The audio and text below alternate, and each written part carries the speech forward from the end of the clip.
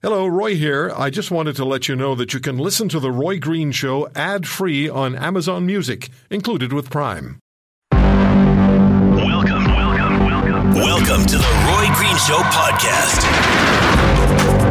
So tomorrow is a very, very important, significant day for law enforcement, for all of us. It's Police and Peace Officers National Memorial Day. Thousands of officers and their families will be attending ceremonies in Ottawa. One family is the Harnett family. In the Hamilton area in Ontario, and we're joined by Jason Harnett. His brother, Sergeant Andrew Harnett of the Calgary Police Service, was dragged to his death during a routine traffic stop on New Year's Eve 2020. Sentencing of the then still young offender, found guilty of manslaughter, should take place in the next week. Jason, thank you so much for making the time.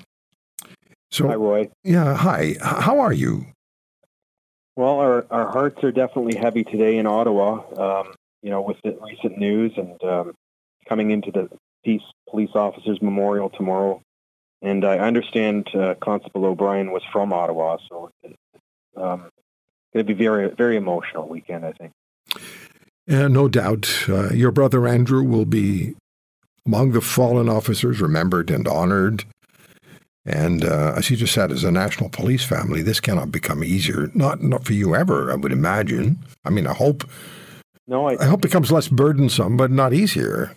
Can't. For sure. It's something that's going to stay with our family forever, of course. And I'm sure many other families that have been affected in the same way. And, we were just walking along the streets here, and there's a rumble of motorcycles going through the streets. And I think there's a large contingent for Officer Hong, who was another police officer. That's right. In line of duty. He was with the police motorcycle unit. So, we'll be thinking of my brother as well this weekend. This is our second time at this event. And obviously thinking of those other people that are here for the very first time under these horrible circumstances. A lot of mutual support, huh? Definitely. There will be so many police from across the country here, military police, and it's a real good bond. It's a great show of support, and it's something that the families really need and appreciate. What are the circumstances now in the criminal case against the individual awaiting sentencing in the death of your brother? That's going to happen shortly, yes? Yeah, actually, Roy, we're into the final sentencing this coming Wednesday from Calgary. The youth is now being sentenced as an adult, and his name will be broadcasted as an adult come his final sentencing. So we're obviously hoping for a stern outcome, but readying ourselves for something that isn't quite as favorable, for sure. What's one thing we should know about your brother Andrew? Well, he would definitely have been at an event like what's going on here in Ottawa this weekend. He was all about supporting other police officers, and especially those who have been affected or injured or killed in the line of duty. He was always there and part of those events, and proud to support the families as well. And he was a guy who loved life. He loved life, and he loved policing, and he was just a great guy. Had a big smile. Your brother Andrew would be proud of you. I know that, Jason. Thank you so much for the time today. Thanks for talking to us. Thanks, Roy. Take care. I had an opportunity to speak with Shivam Vij. He's an independent Indian journalist based in New Delhi. He actually wrote an op-ed for Washington, for the Washington Post in 2018, after Mr. Trudeau's much criticized dress-up tour of India. And it was, why is India being really rude to Justin Trudeau? And it wasn't a throwaway column. It was well done. Well done op-ed by Shivam Vij. He and I have sort of stayed in touch over the last number of years. So I had an opportunity to speak with him about how this is being perceived in India. Have a listen. Shivam, what's the continuing fallout and reaction by your national government to Mr. Trudeau's statement in Canada's Parliament about a government of India involvement in the murder of a prominent member of Canada's Sikh community, Canadian citizen and supporter of the creation of an independent state of Khalistan, Hardeep Singh Nijjar? What's your government's response today? Well, my government, as has been reported everywhere, has firstly denied the allegation is absurd and motivated and simply not true.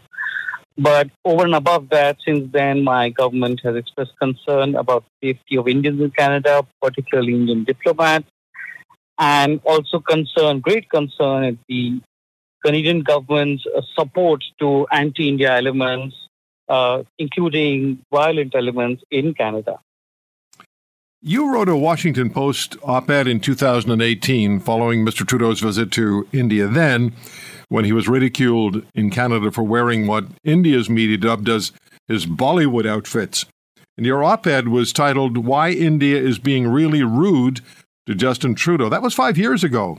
From India's perspective, has there been a frosty relationship with Trudeau since before that 2018 trip when Prime Minister Modi pointedly did not meet Trudeau at the airport when Trudeau arrived in India, and extending to today? Has there been a frosty relationship between the two? Well, firstly, it's not personal, and there's no reason why India wouldn't love to have great relations with Canada. The problem is that the Trudeau government and his party need the votes of some radical Sikh elements in Canada.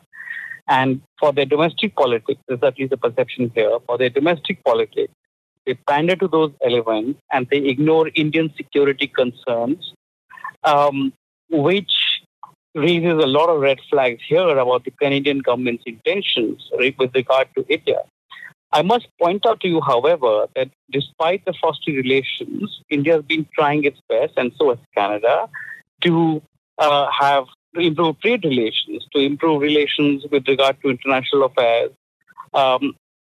However, the Canadian government's complete refusal to help India contain violent elements who target Indian Punjab has meant that relations are frosty. And they've gone downhill. In a way, if you look back, you might think this was inevitable. So the view in India, certainly from the government, and perhaps from media as well, is that Mr. Trudeau is working domestic politics in this country to his advantage and to the disadvantage of the relationship between Canada and India. 100%. That is the view. And, as everybody knows, Indian politics is also pretty divisive. And Mr. Modi leads the Hindu Nationalist Party. Indian politics is also messy, so is Canadian politics, so is all politics.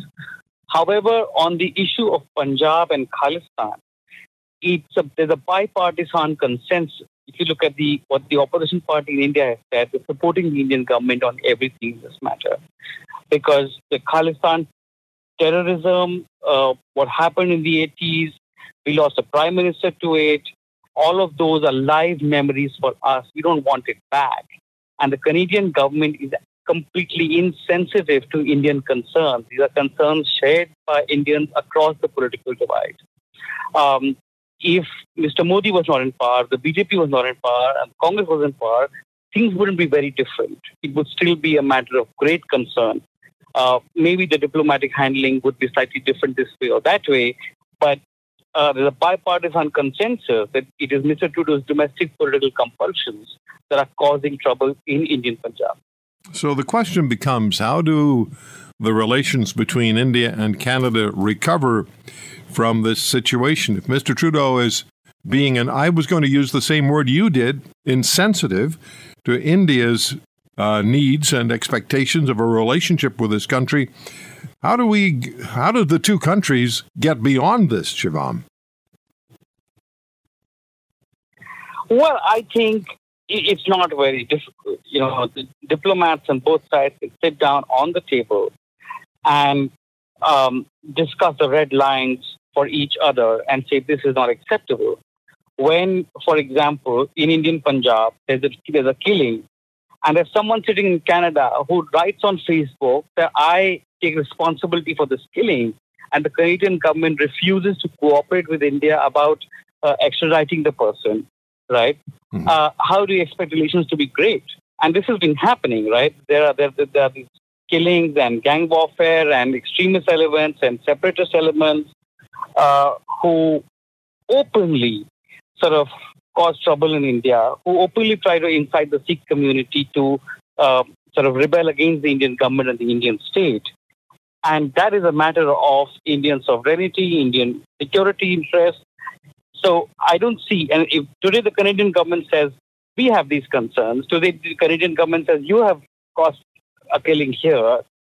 So I think like adults, the two can sit down on the table and talk it out. And perhaps that is what will happen in the months to follow when sort of the flared tempers cool down. However, I think another way things can change is if the government in Canada changes, because if it is true that Mr. Trudeau's domestic political compulsions do not allow him to be sensitive to Indian concerns, then I guess we'll have to wait for political change in Canada. Mm-hmm. Certainly, he's not doing well in national polling. His polling numbers have been declining sharply for months now. One question about the G20, which was held in Delhi just a few days ago. The word is that Mr. Trudeau was largely, if not ignored, certainly passed over by other national leaders, and perhaps that affected him as well. Is it true? Was he treated less than warmly by the other leaders of the G20? Well, I don't know about other leaders, but you could say that the Indian response was less than warm. And that is because of how relations have been frosty. But despite that, the Indian Prime Minister met Trudeau one-to-one. You know, he could have declined a meeting. So India was willing to sort of talk things through, but it seems that Mr. Trudeau, for whatever reasons, maybe because he's felt snubbed by India in the past, maybe for his domestic political reasons, as you say, his ratings are falling. That's something that we are all aware of. The Indian media is writing about it. We can on Google and see what's happening in Canada, right? Just like you can Google and see what's happening in India. Mm-hmm. So we know that his ratings are falling. And the way, it's not just that he's raised this concern about this assassination, which is blamed on India. The way he has done it, the way he's spoken in Parliament and he's going around sort of making an international issue out of it, it again seems aimed at his domestic constituency. It again seems like a domestic political posturing. And, you know, it perfectly suits us fine because in India, the man on the street is saying, okay, maybe, let's say if India did cause this assassination, hey, that's a great thing to do because those guys are trying to bring down the Indian government, the Indian state. Those guys are trying to cause a rekindling of violence in Indian Punjab, and nobody wants that. So I think in G20, and then the Canadian airplane wasn't working, the Indian government offered a plane which it did not take. All of it at one level seems rather childish. But at another level, I think the G20 summit was an opportunity. Certainly there are people in India who think that the Indian government should have done a better job of, mending fences with Prime Minister Trudeau and making sure that things do not escalate. However, they have escalated, and this is where we are. How will this critical situation that it is between India and Canada and India, continue and possibly conclude? Ujjal Dosanjh is the former Premier of British Columbia, former Liberal Member of Parliament, and Federal Minister of Health. He emigrated first to the UK and then to Canada. And Ujjal, it's good to speak with you again. What's your immediate response to what's been developing here in the last week? Well, it's saddening to see two countries that could be very close allies kind of at loggerheads over these allegations, which are serious. But I see no resolution anytime soon because for different reasons, Mr. Trudeau is not trusted by the Indians, and Mr. Modi is is not sort of, not a democrat and has all kinds of internal domestic issues. Therefore, some of us don't trust Mr. Modi. So I think it's going to be very, very difficult. The other problem you have is that Mr. Trudeau has, I think, impaired his ability to be our interlocutor with India. So he'll have to find somebody else if we need to talk to India and resolve this. We obviously aren't going to go to war with each other. So these issues have to be resolved at the table, and of course by prosecution if there is any evidence to conclude that Mr. Nijjar was murdered by A, B, or C. So those are, that's the difficulty in this situation. Mm-hmm. So we're doing both countries are doing the by the numbers response. We'll kick out one of your diplomats, and then you'll kick out one of ours, and we'll issue a warning about your country, and you'll issue a warning about ours. So that's by the numbers stuff. But where to next? I think that I was just thinking that amongst the Five Eyes, one country that could perhaps mediate this issue between India and Canada might be Australia. Not Britain, not U.S., but perhaps Australia, because it's sort of somewhat non-threatening. But I don't know what Mr. Trudeau is thinking, because ultimately these kinds of issues are not resolved by making statements implicating other countries. Ultimately, they have to be resolved at the table, and the saner heads need to prevail. I mean, it's a very serious allegation if Mr. Nijjar has been killed. But Indians are mad. They've been hopping mad at Canada for some time, particularly in Mr. Trudeau's reign, because they see Mr. Trudeau is indebted or surrounded by some Khalistani people, Khalistanis, not necessarily violent ones, but Khalistani separatists, inside his party. And he is kept in power by the support of Mr. Jagmeet Singh, who is banned from going to India because they believe he's a Khalistani. So I think that they don't trust Mr. Trudeau. And Mr. Modi isn't a Democrat and has all kinds of issues vis-a-vis his turning a blind eye to the victimization of untouchables, Muslims, or other minorities now in the northeast of India. There are no good people in this at the end of the day, from each other's point of view. Yeah, and we need to calm down a bit. It would have been better had Mr. Trudeau not gone public with this until the RCMP had charged somebody, or until the CSIS had provided him some evidence that could be made public. Then I think that it may have played out differently. Yeah, there was something theatrical about his presentation. Well, there usually is something theatrical about how he presents himself. But I thought at the end of, and I listened very closely to what he had to say, and I played it back so I made sure I knew what he said. I thought, okay, so now we have your say-so, but where's even redacted evidence of what you're saying, Mr. Trudeau? And now he won't say anymore. Well, that is now a problem. And you have, there's no question, even in India, under the current regime, there's been a lot of jingoism that's been unleashed, and particularly on social media. And you have insane kind of comments being made. Then you have equally insane comments being made by some of the Khalistanis here against India.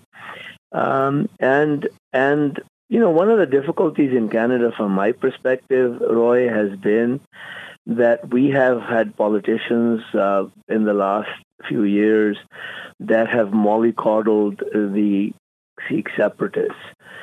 They have every right to preach for Khalistan, but they have no right to be violent or hateful.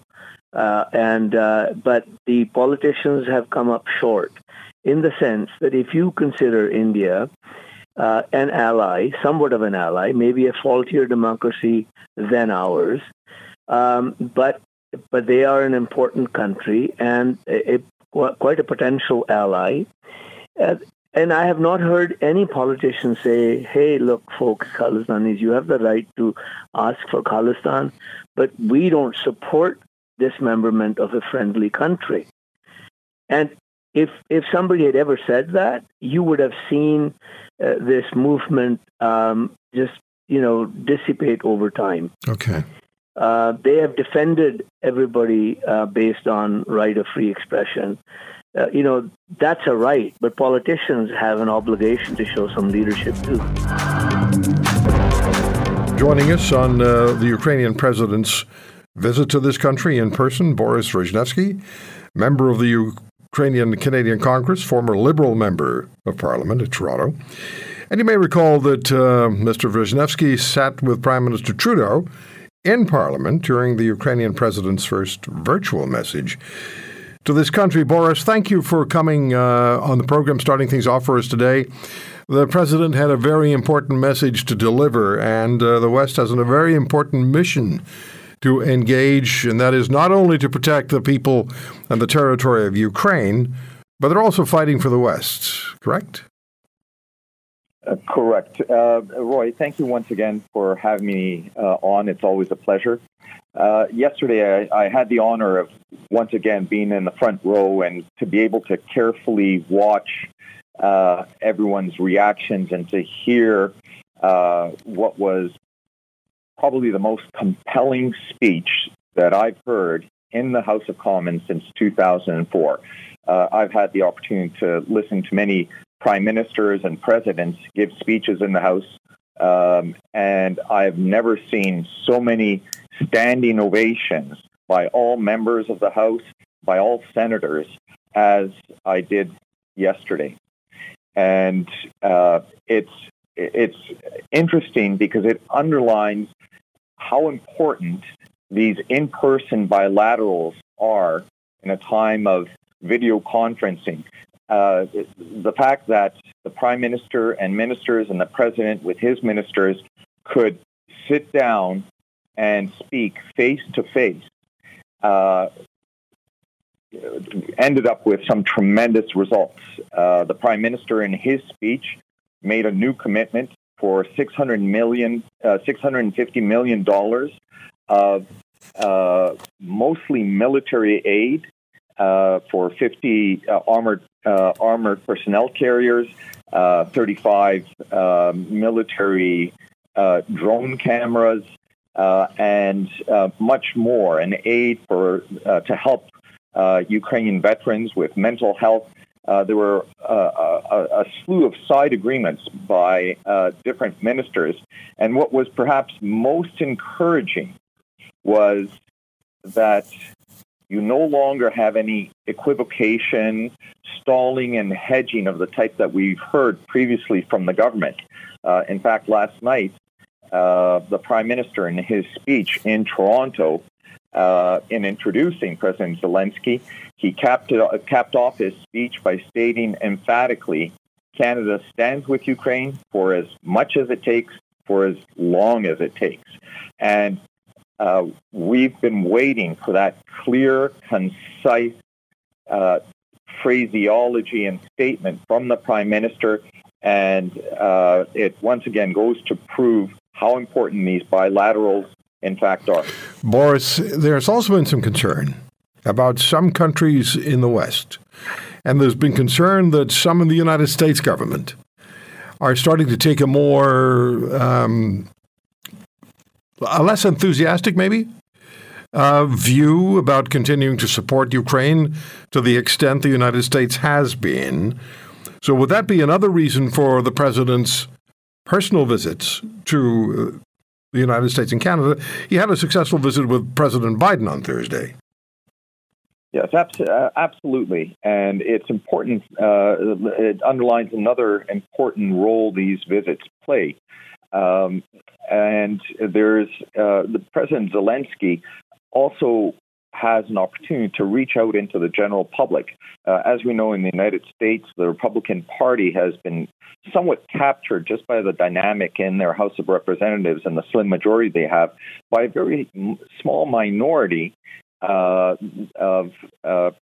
former President Trump supporters, and they're some of the most radical isolationists in the Republican Party, which does not reflect the majority, but it's the tail wagging the dog there. But in Canada, what we saw was, and I watched carefully because, once again, I had a front row seat, so I was able to look and scan through the House, and there wasn't a single person that did not rise for every standing ovation, every single member of Parliament, every senator. I'd also like to mention one of what I thought was one of the most poignant moments. It was when Prime Minister Trudeau introduced two sisters, Agnes and Susan, who are the sisters of a Canadian who died just 2 weeks ago, a Canadian humanitarian volunteer. There are literally several thousand Canadian volunteers in Ukraine, and he was helping evacuate with an international humanitarian organization, helping to evacuate people from some of the bombed-out towns and cities near the front lines. And they were tracked by a drone and hit by a Russian rocket. And this Canadian is a hero. And I have to tell you, it was a very poignant moment. There were tears in people's eyes because Canadians, yes, the government has made some clear commitments, but there have been Canadians from day one that went to Ukraine on a matter of principle, and some have paid the ultimate sacrifice. Yeah. And I am so glad that the Prime Minister acknowledged that sacrifice as well. And we should never lose sight of the fact, Borys, that it was Mr. Putin and his military that invaded Ukraine. That's the reason this is all going on, because Putin invaded Ukraine. That is the reason this is happening. Thank you for listening to today's podcast. If you want to hear more, subscribe to The Roy Green Show on Apple Podcasts, Google Podcasts, Spotify, Stitcher, or wherever you find your favorites. And if you like what you hear, leave us a review and tell a friend. I'm Roy Green. Have a great weekend.